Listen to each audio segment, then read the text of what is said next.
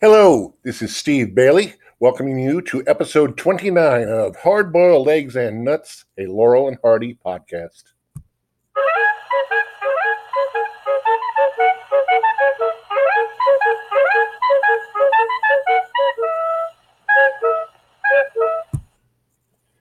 Now, I want to preface this particular episode with a couple of caveats. First off, usually I do movie reviews, mostly of Laurel and Hardy movies on this podcast. Today, instead of movie reviews, I'm going to do a book review. My second warning is that although I am officially listing this as a book review, it might come off to you as a little bit more like a rant. I try not to get too personal on this podcast because I want to be inviting. I want it to be enjoyable.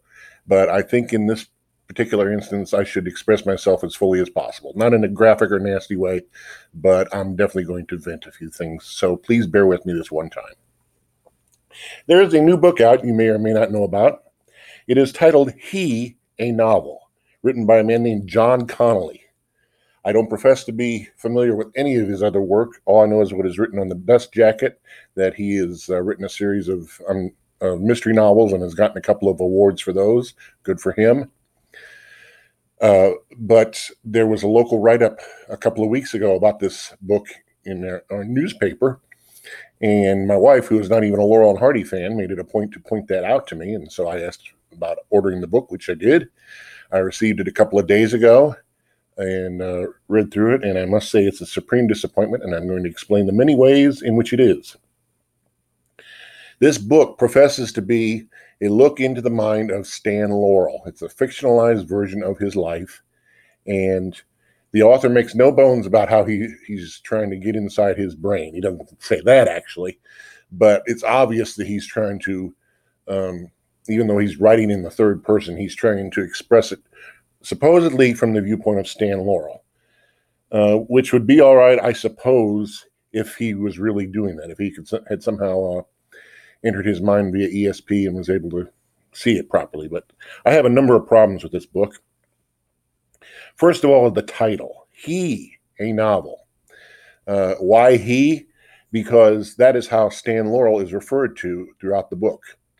Whenever anything happens to him, and rather than saying Stan did this or Stan did that, he says he did this, he did that. I don't know what the point of that is other than to be a conceit or an affectation. It doesn't add anything to the story. And it also makes for, I would say, an awful book title, or at least an awkward one. He, a Novel, as opposed to what? He, the Opera? I don't know. That's my little nitpicky thing, but that's the least of my concerns. I feel that the whole book is written in what I will call sob sister style, and I'm not the first person to use that phrase in reference to Stan Laurel, as I will explain a little later. But it is very much written in sob sister style.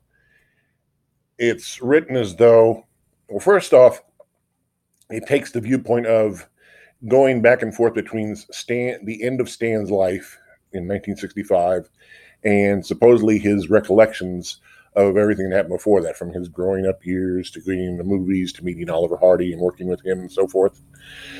Again, that would be fine if it had a solid viewpoint, I'd say. But the way it's done is sort of like, if you've seen The Godfather Part 2, it's that kind of a narrative. As I say, it goes between the past and the end of Laurel's present. And believe me, that is where the comparison ends, because this is nothing like the masterful movie Godfather 2. It's, in fact, it's very, very amateurishly done. It bothers me for many reasons. The author has done his research about Stan Laurel's life. That's made perfectly obvious because he brings up every little fact from Stan's life and every person who ever touched his life who has been noted in Laurel's history. There was May Laurel, his first so-called first wife. It was his common law wife because she lived with him for many years, even though she was married to someone else. So they mentioned May Laurel, or he mentions May Laurel, Hal Roach, Charlie Chaplin, and of course Oliver Hardy and many other people. And it's almost done as a name dropping because, again, it doesn't add anything to their personalities any more than the author adds to Stan Laurel's. And To me, it has the effect as though he took every single fact he could ever find about Stan Laurel and dipped it in a vat of cliche. I'm going to read just one passage, one short paragraph, that'll give you an idea how this is written. The Santa Monica apartment in which he lives rents for $80 a month. His name is in the phone book. If he was ever a star, and he remembers being a star, so this must have been the case, the light of it has long since faded, and what remains is only a gentle senescence. Oh, let's start right there. That's unfortunately is the tone of the entire book. When he looks back on stuff, he looks back on it wistfully. Even some of his successes, he sort of has regrets about. And when it comes to the so-called present part, as I say, the last year of his life or so that he deals with, he makes it sound as though Stan is this woe-begotten, fully forgotten man who is just sort of clinging to memories of his past and his fame. And anybody who has ever read anything about Laurel and Hardy knows that that's not the case, unless some Laurel and Hardy biographers really, really got it wrong. Now, I have no doubt that Mr. Laurel was very saddened at the passing of Oliver Hardy, but according to people who lived with him and worked with him, including John McCabe, who wrote the seminal biography that got them re-going in the public eye, he was very happy with his lot in life, other than, of course, Laurel's death. He finally had a wife who truly loved him and indulged him. He had a modest but hardly starving living, and I'll get into that a little later as well. Lived in a seaside apartment in Santa Monica. He saw fans. He saw famous fans, or like Dick Van Dyke and Peter Sellers, non-famous fans whom he would welcome and entertain for an afternoon. Very gregarious, very happy from all accounts. And to portray him as this man who is, I would say losing his mind, basically, the way that's depicted here, it does him a great disservice. Now, why am I so incensed about all this? Because perhaps I shouldn't be. The casual reader will say, well, it's just a novel. It's obviously not meant to be a biography. It's taken from the author's point of view of Stan Laurel's life. And if you could look at it just that way, that would be fine, except that he uses all of these facts. I mean, it's funny that the actual facts about Laurel's life, he gets perfectly correct, except for the oft-quoted myth, and I will smash it right here, about Laurel having been married 8 times, which John McCabe already well covered in a couple of his books. Let's get this straight right here. There was May Laurel, as I say, his common law wife. There was his first official wife, Lois, whom he married, divorced, and remarried. That's some different points. His second wife was a strange foreign woman. I forget her name at the moment. But she was very tumultuous to him. And it was after he divorced her that he remarried Lois, divorced her again, and then finally found eternal happiness with his final wife, Ida. So let's add that up. Common law wife, 2 marriages to 1 woman, a 3rd woman was married, and then finally his last wife. That's 4 official marriages, 5 if you want to count the common law wife. Now that's a pretty impressive record, marriage-wise. I mean, Johnny Carson didn't even make it that far. But still, this 8 times business, it's a way of just sort of throwing something up against the wall and watching it stick, and people are fascinated by it, and it's not true. Other than that, the problem is that he does get so many facts correct, because my biggest fear about this book is that people who don't know enough about Stan Laurel or Laurel and Hardy will read this and see all these well-written facts and take it as a biography, even though it's a novel, or they will at least take it as semi-seriously. And there's no way that they should. It depicts Laurel completely differently than any honest-to-gosh biography I've ever read about him. And the book wants to have it both ways. It wants to say, oh, it's just a novel. Again, it's just a conceit. It's fictionalized. So if it's fictionalized, why go to all this trouble to bring in all these facts and all these famous people? To legitimize the story is what I say. And I think it does a great disservice to Mr. Laurel's life to do it that way.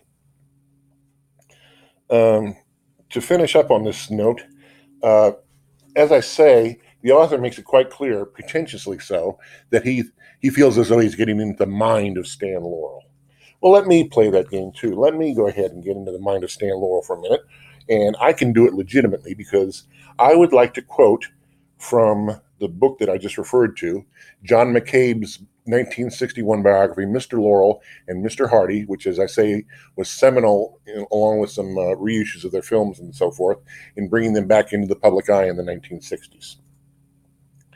In a chapter in that book towards the end, titled The Rest of the Story, McCabe mentions that, as I have mentioned, Laurel was a fairly happy fellow, and there were only a couple of times that he saw Laurel get angry about something.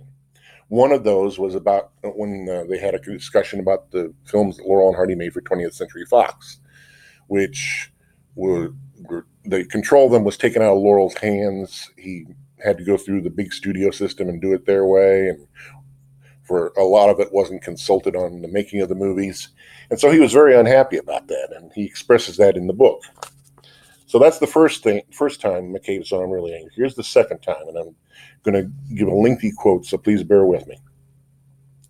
On the other matter that excited Stan's full anger, it was, I believe, particularly galling that the incident was the work of an Englishman. Stan never paraded his nationality, but he was proud of it and always retained his British passport. In the situation of which I speak, he had granted an interview to an English journalist, given him lavish hospitality in the beautifully furnished Laurel apartment overlooking the Pacific, and had expected at the very least honest reporting. The journalist left in an effusion of thanks and good fellowship. A few weeks later, Stan was astounded to receive a letter from his sister in England, expressing anxious concern over his financial condition. Similar letters arrived from friends abroad. A number of French journalists flew in from Paris with a substantial check representing a collection taken up by the readers of a large French newspaper which had conducted a campaign to help, in their words, quote, this poor and ailing genius, end quote. After asking the Frenchmen, who were astounded at the poshness of his apartment, to turn the money over to charity, Stan quickly tracked down the source of all this misinformation to the English newspaperman. This worthy had written a sob-sister story for his paper in London, in which Stan was presented as a forlorn, sick, impecunious man forgotten by Hollywood and the world. The story distressed and angered him so much, not only because a sensation-hungry fellow countryman was the source, but also because it was the germ of a popular impression, still current among some people, that Stan was a poor man. For the record, let it be said here plainly that Stan Laurel, although no longer a wealthy man, was far from a poor one. To use a phrase which surely everyone understands, he was well off. He left his widow well off. And that's the end of my quote. So, I bring all this up in order to ask, what do I think Stan Laurel would have thought of this novel? I think he would have regarded it with the same disdain as he regarded the article from his fellow countryman who tried to make him out to be a poor, bitter old man. In fact, the book has that same tone and seems to want to continue the myth. And I, for one, am here to try to keep people from reading the book. Obviously, if you want to read it, that's your choice. But I'm here to warn you about it, that it's not going to make any friends with people who have read it, know well about Stan Laurel or Laurel and Hardy. And I'm afraid that it's going to either alienate or confound people who are sort of vaguely interested in Laurel and take this book as real. All right, so that's the end of my rant, and thank you for indulging me, but I just had to get it out of my system. I appreciate you listening. I promise you, if this is your first time listening, the other 28 episodes, the previous episodes of this podcast, are a lot milder and more optimistic, so I hope that you will listen to them. And again, if this is your first time listening, I hope you will let people know about the podcast. And in particular, if you are listening on iTunes, please leave a 5-star summary and or a review of the podcast. It really helps. Let me mention a couple of other things that I usually plug in these podcasts. I invite you to visit my Facebook page that is devoted to this podcast. It has the same name as the podcast, Hard Boiled Eggs and Nuts, a Laurel and Hardy podcast. And on that Facebook page, on the cover photo, you can see the URL for the website for the podcast, as well as the URLs for venues where you can find this podcast, including Google Play Music, iTunes, and Anchor, the parent website that sponsors this podcast. And additionally, I have a website that I've had up for the last 18 years devoted to Laurel and Hardy. It includes my reviews of their movies as a team, reviews of some of their biographies, interviews with some of their biographers, and tons of other stuff to keep you Laurel and Hardy enthusiasts occupied for several hours on end. The website can be found at leaveemlaughing.moviefever.com. That is leaveemlaughing.moviefever.com. And finally, if you have anything interesting to say about this podcast, good or bad, I welcome feedback, especially on this particular episode.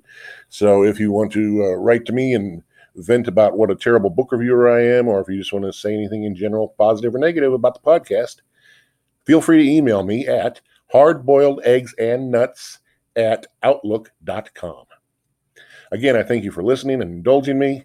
And until next time, this is Steve Bailey saying goodbye.